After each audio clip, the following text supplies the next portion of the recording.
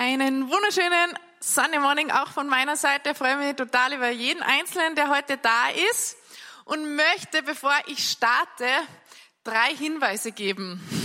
Warnhinweise sozusagen. Erster Hinweis, dass ihr es wisst, ich spreche heute in erster Linie zu mir selber. Damit ist Thema Stress, Eile, Hektik leider schon seit einigen Jahren beschäftigt, herausfordert, ich immer wieder damit ringe. Aber ich habe so in den letzten Jahren einige Key Learnings gesammelt und diese möchte ich heute mit euch teilen.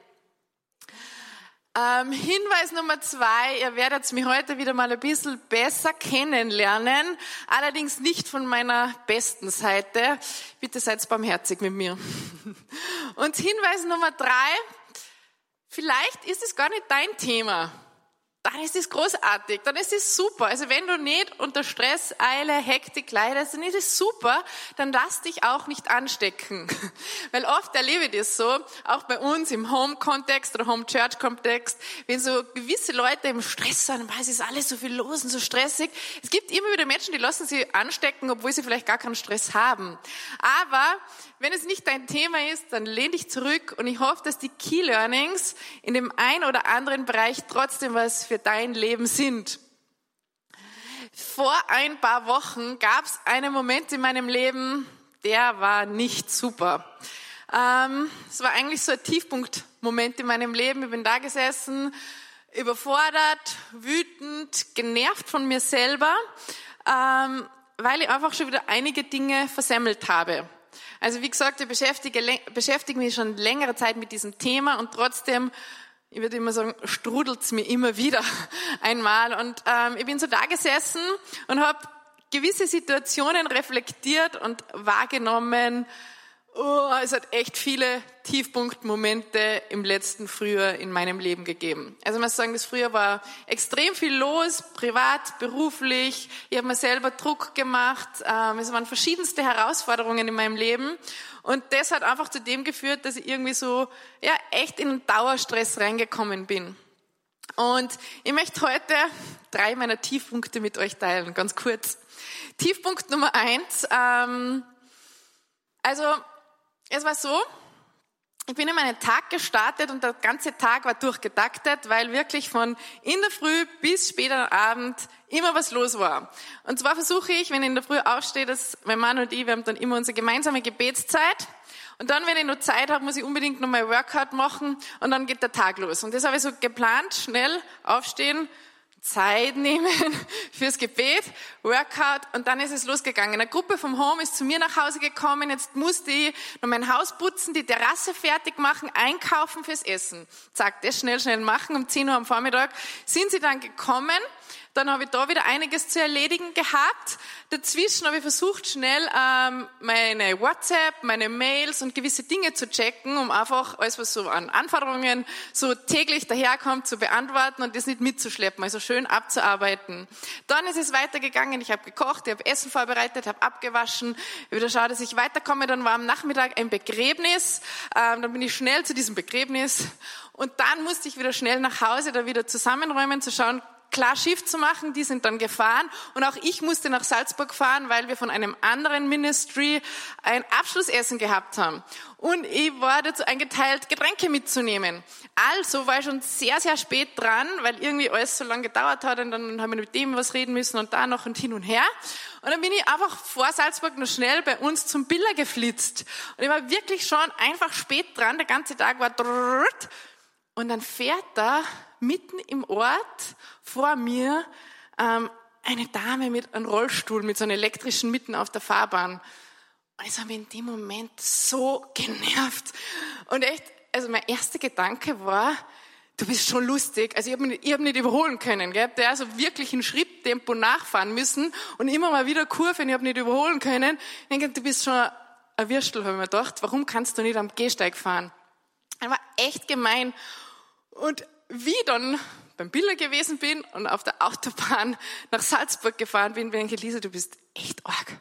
Hast du echt gemeine Gedanken gehabt über eine Frau, die im Rollstuhl sitzt und die einfach keine andere Möglichkeit hat und nur weil du dein Leben nicht auf die Reihe bringst, war echt gemein und ich habe echt gemerkt, also es hat mir so leid getan, echt, Tiefpunktmoment. Genau, Tiefpunkt Nummer 2. Es war auch wieder mal ein sehr dichter, herausfordernder Tag. Ich war hier in der Arbeit, im Büro, viele Meetings, Dinge, Herausforderungen und ich habe mich total gefreut auf einen freien Abend zu Hause, essen und auf der Couch sitzen und vielleicht eine Serie anschauen. Genau. Und ich muss ehrlich sagen, es gibt so verschiedene Zeiten in unserem Leben, aber manchmal ist es tatsächlich so, dass wir maximal 1-2 Abende pro Woche frei haben. Und dann ist halt immer so eine hohe Erwartung, dass dieser Abend ganz relaxed sein muss und ganz entspannt und ein gutes Essen und Essen auf der Couch, nicht am Tisch, also ganz, ganz gemütlich. Und es war so ein Abend und mein Mann und ich, genau, manchmal schauen wir uns dann Serien an und manchmal setze ich mich durch, was ich anschauen will und manchmal setzt er sich durch und er liebt halt diese spannenden Dinge und Freunde haben uns empfohlen, so eine spannende Serie. Und dann starten wir diese Serie und ich habe die nicht anschauen können. Das war einfach zu gruselig für mich. Und dann sitze ich da und dann bin ich gepackt und gespannt und ich merke, wie ich immer noch mehr aufgeregt und nervös werde und was mache ich dann? Ich halte das nicht mehr aus und das Einzige, was mir hilft zum Ablenken, ich nehme mein Handy in die Hand. Was mache ich? Check meine WhatsApp, Instagram und so weiter. Und auf einmal kommen wieder Dinge, die mich beschäftigen und plötzlich merke ich, aus meinem entspannten Abend, dieser völliger, verrückter Chaosabend war, ich bin innerlich aufgehetzt, überhaupt nicht entspannt. Ich habe dann überhaupt ganz schlecht einschlafen können. Ich habe lange gebraucht, bis ich einschlafen habe können. Und ich bin im Bett gesessen und denke mir nur, dumm, Lisa, dumm.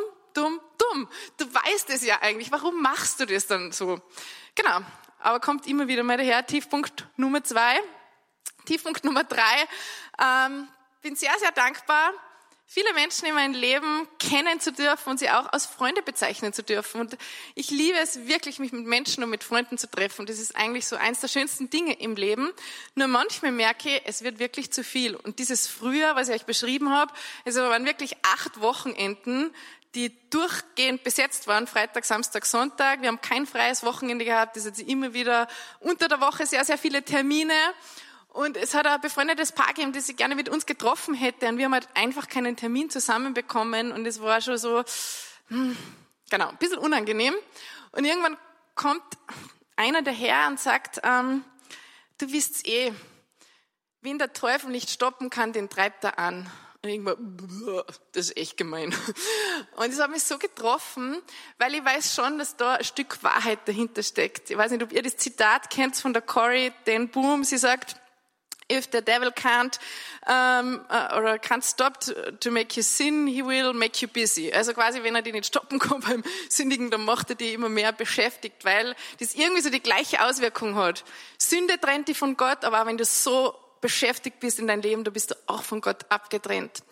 Und es hat mich echt getroffen, weil ich bin ein Typ von Mensch, der gern alles richtig macht. Ich hätte gern die perfekten Beziehungen, ich würde gern gut sein in der Arbeit. Und wenn da sowas kommt und merke, boah, ich habe echt versagt, dann trifft mich das zutiefst und macht mich sehr, sehr traurig. Genau. Und ich saß so da und merkte, ich brauche eine Kursänderung wieder mal. Und das Coole ist, im Home haben wir gelernt, das kann man immer machen. Wir nennen das Ganze Refocus. Und immer wenn du so merkst, okay, jetzt brauche ich einen Refocus, jetzt brauche ich eine Kursänderung, es ist ein extrem guter Moment. Es ist was sehr, sehr Gutes. Und dann möchte ich zum ersten Key Learning kommen, was ganz, ganz wichtig ist. Erkenne das Problem. Genau, da haben wir es. Erkenne das Problem. Was meine ich damit? Stress, Rastlosigkeit, Eile oder auch daraus entstehende Burnouts haben verschiedene Ursprünge, wo das eigentlich herkommt. Und ich merke, wenn ich das erkenne, dann ist es ganz oft nicht das, was nach außen scheint. Was meine ich damit? Also manchmal ist es offensichtlich, zu viel Arbeit kann wirklich in einen Burnout führen oder zu viel Arbeit macht Stress. Oder wenn du den ganzen Tag, keine Ahnung, mit deinen 4 Kindern und der braucht was und der in der Schule, das ist ganz offensichtlich. Was ich aber ganz oft merke in meinem Leben, es sind nicht die offensichtlichen Dinge. Zum Beispiel das Thema manchmal bei Freunden, ich würde es lieben, viele Freunde immer wieder einzuladen. Ich merke aber, es stresst mich total. Weil, was stresst mich? Nicht, dass ich Freunde einlade, auch nicht das Kochen, weil Kochen tue ich eigentlich gern, aber was mich stresst, ist mein Perfektionismus. Das heißt, wenn die dann kommen, dann will ich, dass das Haus super ist und dass das Essen perfekt ist. Und wenn das nicht ist, dann dann ist mir das peinlich. Und ich merke, alleine der Gedanke daran, dass das perfekt sein soll, stresst mich und dann mache ich es vielleicht gar nicht. Und ich glaube, wir alle haben diese inneren Stimmen, diese inneren Antreiber in uns. Und vielleicht kennst du das, so dieses, ja, mach es perfekt, sei perfekt, mach es schnell, streng dich an, wie auch immer. Und das sind so diese inneren Antreiber, die oft Stress auslösen, wo gar kein Stress ist. Also beobachtet das einmal und schau, welche Stimmen es da gibt in deinem Leben. Wenn wir schon von Stress sprechen, was bedeutet Stress eigentlich? Ich habe 2 Definitionen von Stress und ich muss dazu sagen, wenn ich heute die ganze Zeit von Stress spreche, spreche ich von negativem Stress, weil es gibt auch positiven Stress. Ihr kennt es vielleicht. Manchmal braucht man so ein bisschen Dinge im Leben, die einen Drive hineinbringen und wo dann was weitergeht. Das ist total gut, weil ich merke, ich habe eine lange Zeit in meinem Leben gehabt, wo ich unterfordert war und da bin ich noch unzufriedener gewesen als wir mit viel Stress. Also es gibt einen positiven Stress. Heute spreche ich vom negativen Stress. Und was heißt das? Also entweder man kann sagen, Stress ist ein Verhaltensmuster, das durch ständige Hetze und Ängstlichkeit gekennzeichnet ist. Also wenn du merkst, du bist ständig gehetzt und das ist verbunden mit Angst, dann ist es gefährlich.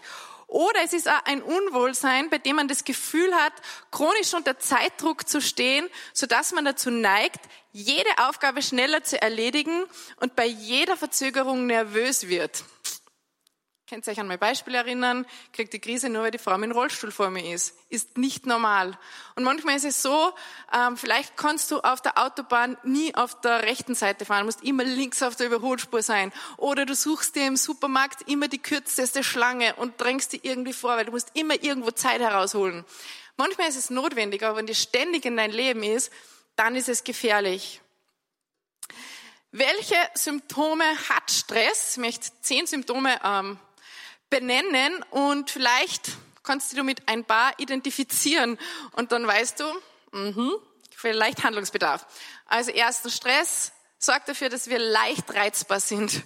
Also Reizbarkeit, Überempfindlichkeit, dass wir sofort in jeder Sache überreagieren. Ruhelosigkeit und nonstop aktiv sein, dass du vielleicht gar nicht mehr ruhig sein kannst. Auch nicht, wenn du einen freien Tag hast oder auch nicht, wenn du einen freien Abend hast. Gefühlslosigkeit. Das heißt echt, unsere Empathie geht zurück. Das ist wirklich so, eigentlich sollte Empathie und Stresslevel so ausgeglichen sein. Wenn aber das Stresslevel steigt, sinkt deine Empathiefähigkeit. Und das beobachte ich leider ganz oft und das kriegen dann andere Leute leider zu spüren. Oder ungeordnete Prioritäten, Vernachlässigung des Körpers, dass du dir nicht mehr Zeit nimmst für dich selber, für deine Me-Time, Fluchtverhalten. Also oft müssen wir dann einfach flüchten. Vernachlässigung des geistlichen Lebens. Das ist bei mir dann leider immer irgendwie ganz oben auf der Liste. Ich denke, okay, Herr, ich arbeite für dich, ich gebe mein ganzes Leben für dich. Okay, muss ich halt leider meine Gebetszeit auslassen, weil ich habe so viel zu tun. Oder Isolation. Genau. Und dann komme ich zu meinem zweiten Key Learning, nämlich Eile und Stress töten Beziehungen, denn Liebe braucht Zeit und Stress und Eile haben keine Zeit. Und ich merke eben so, das, was ich euch vorher gesagt habe, bei dieser Empathie, also wenn du ständig in Stress bist, ist es unmöglich, deine Beziehungen und um deine Beziehungen gut zu kümmern, weil eben Liebe braucht Zeit, Liebe hat ein eigenes Tempo und Eile und Stress hat es nicht. Außerdem tötet Eile Freude, Dankbarkeit und Wertschätzung. Menschen, die es ständig stressig oder eilig haben, haben keine Zeit, so diese Augenblicke des Lebens wahrzunehmen. Eile tötet auch Weisheit. Weisheit hat auch ganz ein eigenes Tempo und wird eigentlich in einer Langsamkeit geboren. Und Eile tötet das. Eile tötet eigentlich alles, was uns lieb und teuer ist. Ob das unsere Spiritualität ist, unsere Gesundheit, Ehe, Familie, aufmerksame Arbeit, Kreativität oder auch Großzügigkeit. Und um es mit den Worten von John Mark Comer zu sagen, jetzt ist das auf der falschen Stelle. krieg's gleich, um es mit den Worten von John Mark zu sagen, Eile ist ein soziopathisches Raubtier, das in unserer Gesellschaft frei herumläuft. Und es ist wichtig, dass wir das wissen, verstehen und aufdecken, weil nur so können wir was dagegen tun. Ich traue mich zu behaupten, dass wir jetzt, so wie wir jetzt in dieser Generation leben, sprich, also ich bin Gen Y, dann gibt es die Millennials und Gen Z und ich glaube, so ab meiner Generation wahrscheinlich haben wir es am schwierigsten oder am herausforderndsten mit dem Thema Stress und Eile. Warum? Ich möchte euch mitnehmen in eine kleine Zeitreise der Geschichte. Und zwar befinden wir uns im Jahr 1370 und zwar, was ist da erfunden worden oder was hat es da als erstes gegeben? Die Uhr. Die erste Uhr ist am Kölner Uhrturm montiert worden und somit ist eine künstliche Zeit erschaffen worden. Davor ist die Zeit gekoppelt gewesen an die Umdrehung der Erde, an die 4 Jahreszeiten. Und Menschen sind quasi mit der Sonne aufgestanden und mit dem Untergang der Sonne wieder ins Bett gegangen. Und vor dieser Zeit, Dann ist noch dazugekommen, 1879 die Erfindung der Glühbirne. Und dann quasi hat man noch produktiv sein können, auch nach dem Sonnenuntergang. Und das war so, dass wir einfach länger arbeiten haben können. Das heißt, vor 1879 haben die Menschen durchschnittlich 11 Stunden pro Nacht geschlafen. Jetzt schlafen wir, also die Österreicher im Durchschnitt 7,2 Stunden pro Nacht. Wir wurden also effizienter, konnten länger arbeiten. Im Prinzip wurden wir immer mehr Maschine und immer weniger Mensch. Und im letzten Jahrhundert sind dann sehr viele, ihr wisst es mit der Technik, Industrialisierung, sehr viele arbeitssparende Geräte dazugekommen. Ob das Waschmaschine, ob das Auto, Computer, was weiß ich, was es alles gibt.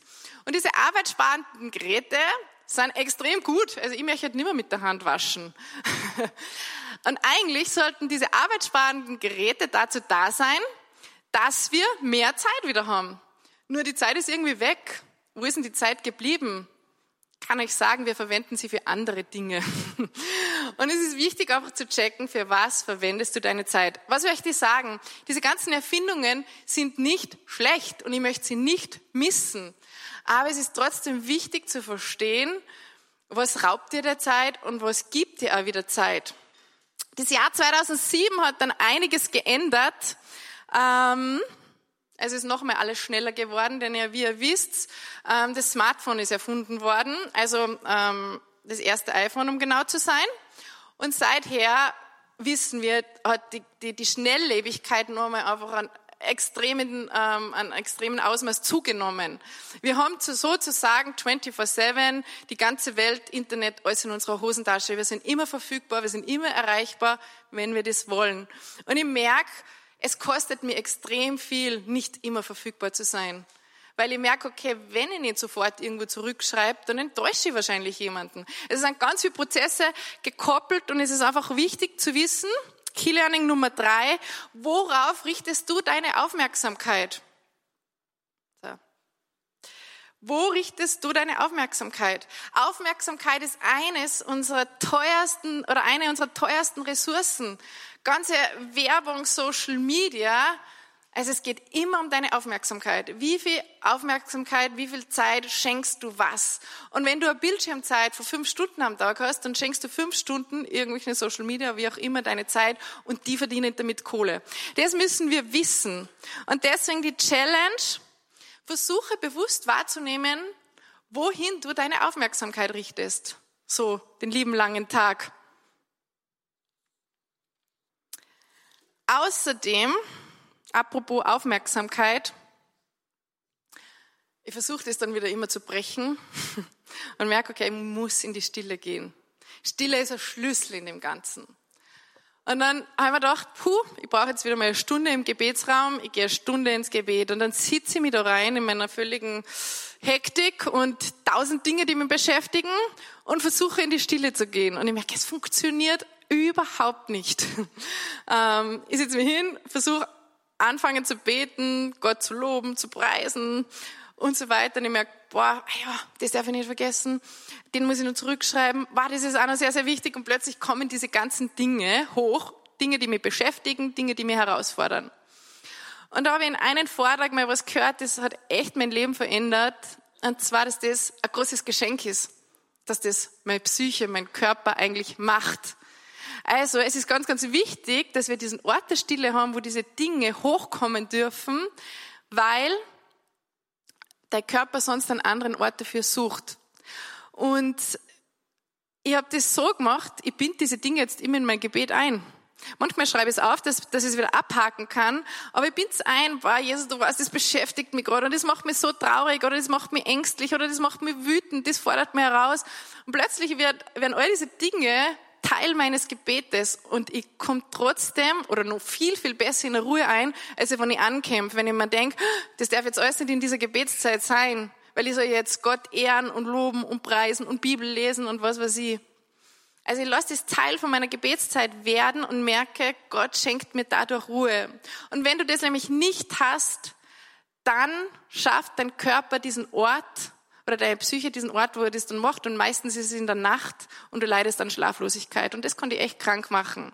Also wisse, dass du Zeiten der Stille brauchst und dass Gott dir einen Ort anbietet, wo das hochkommen darf und dass das ein absolutes Geschenk ist. Genau, das ist Key Learning Nummer 4. Zugang zu den inneren Prozessen, Gedanken und Gefühlen zu bekommen, ist ein großes Geschenk. Sieht es nicht als schlecht an. Die letzten 2 Key Learnings hängen mit einem Bibelvers zusammen, den ihr wahrscheinlich alle kennt. Und zwar ist das Bibelvers aus Matthäus 11. Und zwar sagt Jesus da zu uns, kommt alle zu mir, die ihr mühselig und beladen seid. Ich will euch erquicken. Nehmt mein Joch auf euch und lernt von mir, denn ich bin gütig und von Herzen demütig. Und ihr werdet Ruhe finden für eure Seele. Denn mein Joch ist sanft und meine Last ist leicht. Key Learning Nummer 5. Das ist eine Einladung. Wozu lädt Jesus uns ein? Erstens, dass wir zu ihm kommen und zweitens, dass wir von ihm lernen. Jesus lädt uns ein, dass wir zu ihm kommen. Und eigentlich ist das schon wieder ein bisschen eine Antwort auf das Key Learning Nummer 4. Schau, dass du jeden Tag Zeiten bei Jesus hast und du wirst Ruhe für deine Seele finden. Und selbst wenn die 3 Millionen Dinge beschäftigen, bau es mit ein in dein Gebet. Komm zu Jesus, gib's ihm. Er wird dir Ruhe für deine Seele geben. Und das zweite, ganz, ganz wichtige ist das, dass wir von Jesus lernen. Also es sind 2 wichtige Schritte, zu ihm zu kommen und von ihm zu lernen. Und von ihm zu lernen, das nennen wir auch Jüngerschaft, in die Lehre Jesus zu gehen. Er ist unser Meister, er ist unser Vorbild. Und wir sollen eigentlich in allen Bereichen unseres Lebens schauen, was hat Jesus gemacht? Was hat Jesus gemacht? Wie viel Zeit hat er mit seinen Freunden verbracht? Wie viel enge Freunde hat er gehabt? Wie viel nicht so enge Freunde hat er gehabt? Wie viel Zeit hat er mit jenen verbracht? Wie ist Jesus umgegangen mit Arbeit? Arbeit ist total wichtig und total gut. Und dann taugt man an Jesus wieder, dass er trotzdem über seine Grenzen geht, dass er auch mal an einem Sabbat geheilt hat. Also Jesus hat vieles getan, was wir uns vielleicht so nicht vorstellen würden. Wir leben in einer Zeit, wo immer an erster Stelle, oder in meinem Leben ist es oft so, höher, schneller, weiter, größer. Also alle Dinge in meinem Leben müssen höher, schneller, weiter, größer und so weiter werden. Aber wenn ich mir das Leben von Jesus anschaue, er hat genau gewusst, was er will und was wichtig ist. Und dann hat er sich wieder zurückgezogen, obwohl 5000 Menschen auf ihn gewartet haben. Er hat seine Zeiten der Ruhe gehabt, seine Zeiten des Gebetes. Und was mich immer wieder extrem herausfordert, in meiner Arbeit, in meiner Mission, ist die Tatsache, dass Jesus 33 Jahre auf dieser Erde war und 30 Jahre nichts gemacht hat. Ich denke mir, das ist echt komisch, lieber Gott. Ich habe immer so das Gefühl, es ist echt dringend, wir müssen echt was machen. Und denke mir, Jesus hat auch gewusst, dass es dringend ist und dass er was machen muss, aber er Er hat den perfekten Timetable, den perfekten Zeitplan gehabt. Also, lerne von Jesus, studiere sein Leben, geh in Jüngerschaft bei Jesus und du wirst Ruhe für deine Seele finden. Das ist das, was Jesus uns verspricht. Und das allerletzte Key Learning ist das: Mein Joch ist sanft und meine Last ist leicht. Und eigentlich ist das ein ganz komisches Bild, finde ich, im Zusammenhang mit Stress, Eile, Rastlosigkeit, weil das Joch ist ein Arbeitsgerät. Und ich denke, ein rastloser, stressiger Mensch, das Letzte, was er von Jesus braucht, ist ein Joch. Also eigentlich braucht man ein Bett oder eine Matratze oder einen Urlaub oder eine Couch, wie auch immer. Aber was bietet uns Jesus an? Er bietet uns ein sanftes Joch an, ein Arbeitsinstrument. Und das ist der Schlüssel daraus. Jesus weiß, dass wir immer wieder herausgefordert werden. Wir leben auf der Erde und noch nicht im Himmel. Und es wird immer wieder in dein Leben sein, dass du stressige Situationen hast, wo du überfordert bist, wo du immer wieder merkst, okay, ich brauche so einen Refocus, wie ich das immer wieder habe. Und Jesus bietet dir nicht die Flucht und einen Ausweg an, sondern Jesus bietet dir Hilfe an. Ein Arbeitsgerät, ein sanftes Joch. Jesus weiß, dass unser Leben eine Aneinanderreihung ist von Lasten und dass wir dem nicht entkommen können. Aber er weiß, wie wir besser damit leben können. Und das sind genau diese zwei Dinge, dass wir zu ihm kommen und dass wir von ihm lernen. Und das braucht wieder zwei Dinge, nämlich Glaube und Gehorsam. Und es ist eine Challenge, das geht nicht einfach. Aber wenn du versuchst, Jesus echt gehorsam zu sein, von ihm zu lernen, das zu glauben, was er sagt, das umzusetzen, du umsetzt in deinem Leben, dann wirst du Ruhe finden in deinem Leben. Und das ist der Schlüssel von dem ganzen Thema. Ich könnte euch jetzt noch 1000 Tipps geben, wie man mit Stress umgeht, seine Prioritäten ordnet, wie man am besten Freundschaften priorisiert und so weiter und so fort. Da gibt es ganz, ganz viele Themen, was uns helfen würden. Aber ich glaube, als erstes müssen wir diesen Schlüssel verstehen. Lasst uns beten. Jesus, ich danke dir, dass du genau weißt, was wir brauchen. Du kennst unsere gestressten Seelen, unsere aufgescheuchten Herzen. Und du weißt, dass unser Leben eine Aneinanderreihung ist von Lasten, von Dingen, die uns herausfordern, von Stress, von Mühsamkeiten. Aber Jesus, du weißt und du bietest uns Hilfe an. Hilf uns echt, dass wir das immer wieder erkennen, dass wir zu dir kommen dürfen. Und dass wir lernen dürfen von dir. Zeige uns, wer du wirklich bist und wie du lebst in allen Dingen. Jesus, du sollst unser Meister sein und unser Vorbild. Und Heiliger Geist, mein Gebet ist, dass du jetzt kommst, dass du Erkenntnis schenkst und dass du Frieden und Ruhe schenkst für unsere aufgehetzten Seelen. So bete in deinem Namen, Jesus. Amen.